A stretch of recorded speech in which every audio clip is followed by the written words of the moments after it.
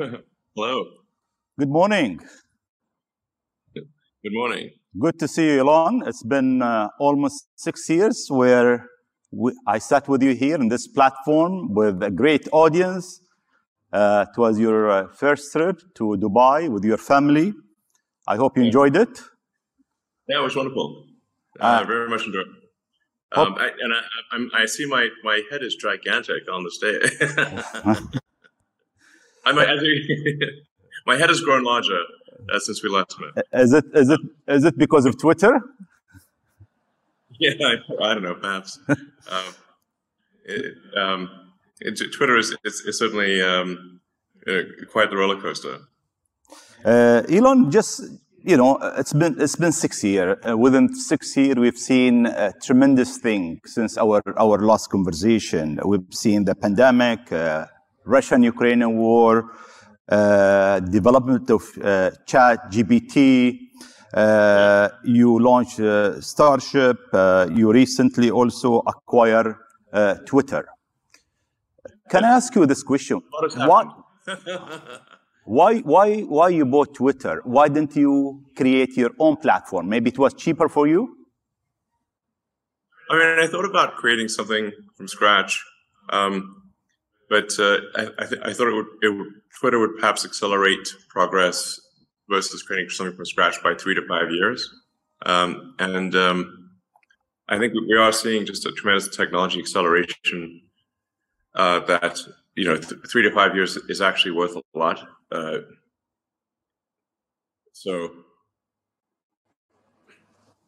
mean, to be frank, I was a little worried about the direction that and the effect of social media on the world, and especially Twitter. And I thought it was very important for there to be a maximally trusted sort of digital public square where people, within countries and internationally could communicate with, the least amount of censorship allowed by law. Obviously, that varies a lot by jurisdiction, but I think in general, social media companies should adhere to the laws of countries and not try to put a thumb on the scale beyond the laws of countries. I think this is something that is probably agreeable to the legislators and the people of most countries.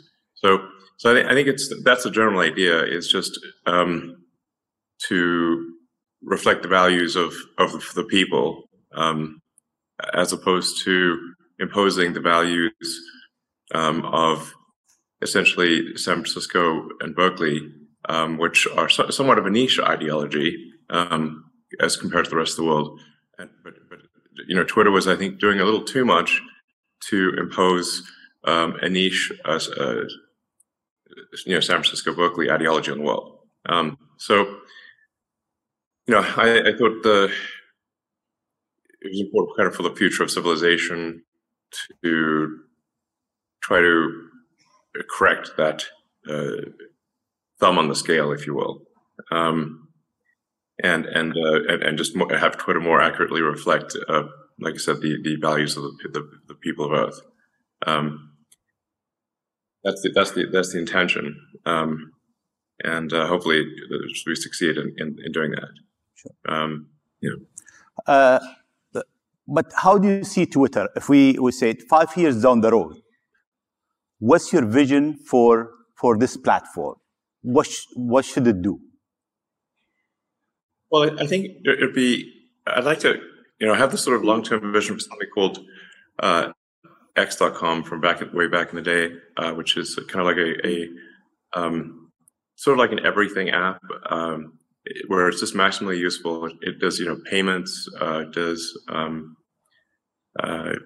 so it provides financial services, provides information flow, really anything digital, and also provides secure communications. So really I think be as useful as possible, as entertaining as possible, and also to be like a source of truth. Like if you want to find out what's going on and what's really going on, then you should be able to go on X, the X app, and find out. So it's a sort of a source of truth and a maximally useful, I guess, app is about the wrong word, but system. And Twitter is essentially an accelerant to that sort of maximally useful everything app. Yeah. How you are gonna? I mean, if you look at Twitter today, I mean, it's a platform. Sometimes there is a lot of misinformation in Twitter. Sometimes I don't feel comfortable even because there is some way there is this negative between nation, between people, between a different ethnic group. There is this hate thing. How you are going to fix this issue where you are on a mission for humanity to get them together? Yeah, I think there's something that we're putting a lot of effort into called Community Notes. It's currently just in English, but we will be expanding it to all languages. That is, I think, quite a good way to assess the truth of things, where it's the community itself, basically the people of Earth who are basically, not exactly voting, but competing to provide the most accurate information. So it's sort of a competition for truth. And I think it's a very powerful concept to have a competition for truth. And because you can also say, like, what is true? It's because what may be true to some may not be viewed as true to others, but you want to have the closest approximation of that. So I think the Community Notes thing is very powerful. I think trying to have as many organizations and people and institutions verified as being legitimately those people and organizations is important. And to have the organizational affiliation clearly identified, so that if you want to find out if somebody's actually, if an account is actually, say, from a member of parliament or a journalist, or let's say if a Twitter handle is actually belongs to, say, Disney Corporation or something like that, you can go on Twitter and it's sort of an identity layer of the internet, and you can confirm that is in fact the case. And I think once you've got these sort of interlocking sort of identities, it's actually very hard to be deceptive in that case, because and it's also, you have a reputation to protect at that point. So I think then people are far more likely to be measured in their response, and be more reasonable, since they have reputational value at that point. So these are some of the ideas that I have, and I'm not saying that for sure it will succeed or that it's going to be perfect, but I am confident that it will, over time, head into a good direction. And I think that the evidence for that will be, do people find it useful? As we're measuring sort of the total user minutes, but not just user minutes, unregretted user minutes is, I think, the key figure of merit. Because while, for example, TikTok has a very high usage, I often hear people say, well, I spent 2 hours on TikTok, but I regret those 2 hours. I'm not trying to knock TikTok, but it's just, we don't want that to be the case with Twitter. We want to say, like, okay, you spent half an hour on Twitter, but you found it to be useful and entertaining and a good thing in your life. And ultimately be a force for good for civilization. That's the aspiration. Thank you. Elon, we have over 150 government within the World Government Summit, global leaders. They have 8 billion customers, their citizens. How government can use Twitter better to serve its citizens? Yeah, well, I think generally I would recommend really communicating a lot on Twitter, and I think it's good for people to speak in their voice as opposed to how they think they should speak. Like, sometimes like people think, well, I should speak in this like way that is expected of me, but it ends up sounding, I think, somewhat at times somewhat stiff, but and not real. Like if you read a press release from a corporation, it just sounds like propaganda. So I would like encourage CEOs and of companies and legislators and ministers and so forth to speak authentically, and to if there's a particular policy, to explain it, and I think there's sometimes a concern about criticism, but I think at the end of the day, having some criticism is fine. It's really not that bad. I mean, I'm constantly attacked on Twitter, frankly, and I don't mind. You have to be somewhat thick-skinned, I suppose, at times. Just because they really will try to twist the knife. But I think just like I said, just as a forum for communication, it's great, and I would just encourage more communication, and like I said, to sort of speak in an authentic voice.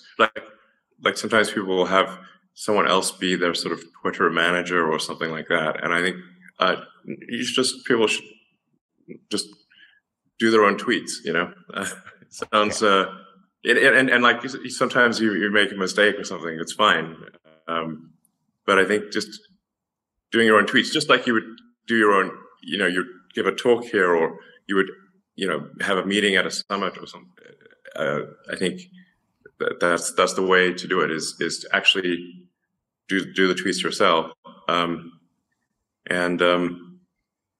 convey the message that you want directly. Yeah. So, I mean, one thing I should say, and I know this is called the World Government Summit, but I think we should be maybe a little bit concerned about actually becoming too much of a single world government. If I may say, that we want to avoid creating a civilizational risk by having, frankly, this may sound a little odd, too much cooperation between governments. If you look at, say, at history and the rise and fall of civilizations, that really all throughout history, civilizations have risen and fallen, but it hasn't meant the doom of humanity as a whole, because there've been all these separate civilizations that were separated by great distances. And so, say like while Rome was falling, Islam was rising, and so you had like the sort of caliphate doing incredibly well while Rome was doing terribly. And that actually ended up being a source of preservation of knowledge and many scientific advancements.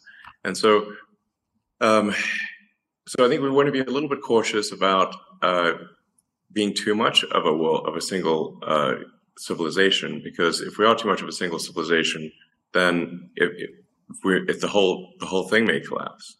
I'm obviously not suggesting war or anything like that, but I think we want to be a little bit wary of actually cooperating too much. It sounds a little odd, but we want to have some amount of civilizational diversity, such that if something does go wrong with some part of civilization, that the whole thing doesn't collapse, and humanity keeps moving forward.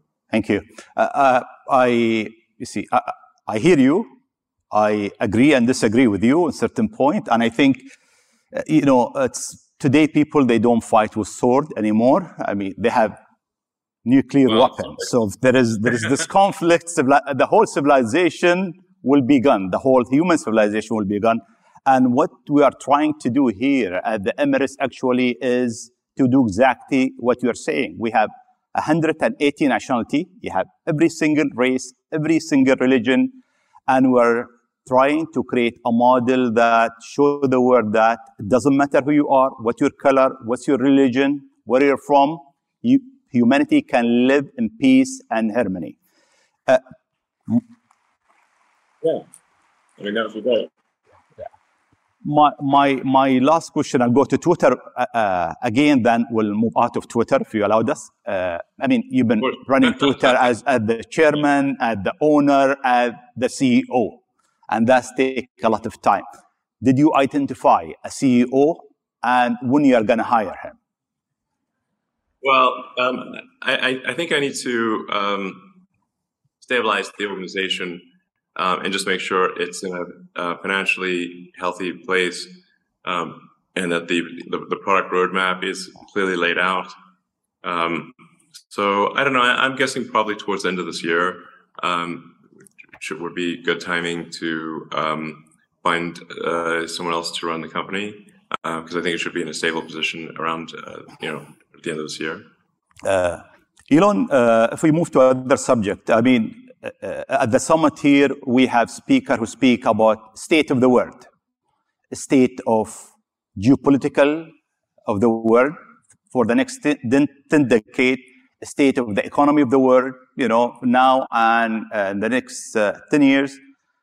If I ask you about the state of technology, if you can elaborate a bit and brief us, how do you see technology in the next 10 years from now? Let's see, 10 years, it's always difficult to predict technology with precision, especially over a 10-year time frame when it is changing so much. I mean, there's obviously the transition to sustainable energy with solar, wind, batteries, and electric vehicles. And that is, if you look at the percentage growth of that is a very high percentage growth. Although because of the massive industrial base of the current sort of fossil fuel economy, even if all, for example, if electric cars were 100% of production immediately, it would take 20 years to replace the fleet. So this is still something that is quite gradual. It's measured in at least a few, 30, 40 years type of time frame. On a more sort of near-term time frame, I think artificial intelligence is something we need to be quite concerned about and really be attentive to the safety of AI. You mentioned ChatGPT earlier. I played a significant role in the creation of OpenAI. Essentially, at the time, I was concerned that Google was not paying enough attention to AI safety, and so I, with a number of other people, created OpenAI. Although initially it was created as an open source nonprofit, and now it is closed source and for profit. I don't have any stake in OpenAI anymore, nor am I on the board, nor do I control it in any way. But the ChatGPT, I think, has illustrated to people just how advanced AI has become. Because the AI has been advanced for a while, it just didn't have a user interface that was accessible to most people. So what really ChatGPT has done is just put an accessible user interface on AI technology that has been present for a few years. And there are much more advanced versions of that are coming out. So I think we need to really be, I think we need to regulate AI safety, frankly, because if you think of any technology which is potentially a risk to people, like if it's aircraft or cars or medicine, we have regulatory bodies that oversee the public safety of cars and planes and medicine. And I think we should have a similar sort of regulatory oversight for artificial intelligence, because it is, I think, actually a bigger risk to society than cars or planes or medicine. And this may slow down AI a little bit, but I think that might also be a good thing. The challenge here is that government regulatory authorities tend to be set up in reaction to something bad that happened. So if you look at, say, aircraft or cars, the cars were unregulated at the beginning. Aircraft were unregulated, but they had lots of airplane crashes, and in some cases manufacturers that were cutting corners, and a lot of people were dying. So the public was not happy about that, and so they established a regulatory authority to improve safety. And now commercial airliners are extremely safe. In fact, they're safer than if you were to drive somewhere. The safety per mile of a commercial airliner is better than a car. And cars are also extremely safe compared to where they used to be. But if you look at, say, the introduction of seatbelts, the auto industry fought the introduction of seatbelts as a safety measure for, I think, 10 or 15 years, before finally the regulators made them put seatbelts in cars. And that greatly improved the safety of cars. And then airbags were another big improvement in safety. So my concern is that with AI, if there's something bad, if something goes wrong, the reaction might be too slow from a regulatory standpoint. I'd say, like, if I'd say, like, what are the biggest risks to the future of civilization? It's AI, but AI is a double. It's both positive and negative. It has great promise, great capability, but it also, with that comes great danger. I mean, you look at, say, nuclear, just discovery of sort of nuclear physics. You had nuclear power generation, but also nuclear bombs. So anyway, I think we should be quite concerned about it, and we should have some regulation of what is it, if fundamentally a risk to the public. Very great. Let me move to another subject, Elon. Education. I mean, you have your own philosophy about education. With AI, education might change dramatically. Can you tell us briefly about your philosophy of education? And number two, do we need 12 years of schooling and 4 years of university? Well, with respect to education, I think in general, some things that we could do to make it more compelling would be to explain to children why we are teaching a particular subject. The human mind has evolved to really forget anything that it deems unimportant. So, in fact, human memory is really quite bad relative to, say, the memory of your phone. Your phone can remember the entire contents of an encyclopedia down to the last letter and pixel. But human memory is terrible by comparison. So the mind is constantly trying to forget things, actually. So if you explain the why a subject is being taught, that will then establish relevance, and it's much more likely to result in motivation for kids. And then also, if you teach knowledge, especially in the sciences, as solutions to a problem, it's much more effective. So, like, let's say you're trying to understand an internal combustion engine. Well, it's actually better to sort of take that apart and then say, okay, well, what tools do we need to use to take it apart? We need a wrench and screwdriver and various other things to take it apart. Well, then you understand that the reason for the tools. And so, like, for mathematics and are like tools in physics and engineering. But if you teach to the problem and then you understand, then you establish the relevance of the tools, then it's actually much easier to remember mathematics and physics because they help explain how the world works, as opposed to teaching them without explaining why and simply teaching them. It's like, instead of teaching to the problem, currently people teach the tool. It would be like having a course on screwdrivers or a course on wrenches. but not understanding why you have a course you're learning about screwdrivers and wrenches. I think this is really quite a fundamental principle that should be applied in education. And I think sometimes we do teach classes that children do not find useful, and where the answer to the why is actually not going to be a very good answer. Most people, I think, do not find advanced mathematics useful and are unlikely to find it useful in their life. Or the elements that they do find useful could be taught very quickly as general principles. I also think that critical thinking is something that should be taught to children at a relatively young age, as effectively like a mental firewall, to really think about when somebody tells you something, is it cogent? Is it true? Or what is the probability that it is true?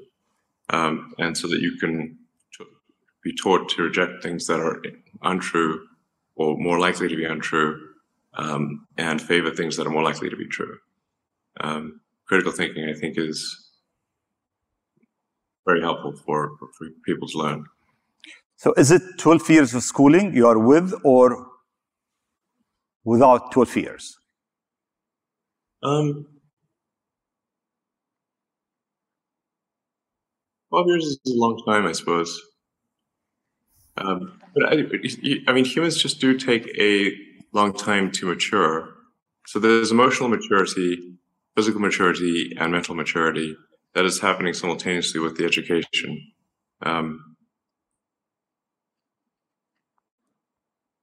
I suppose it could be done in 10 years. Perhaps it does not need 12. But then is someone mature at age 16? They're more likely to be mature at age 18. So I guess 12 years is probably not bad. We probably don't need an additional 4 or 5 or 6 years in college or university. That seems probably excessive.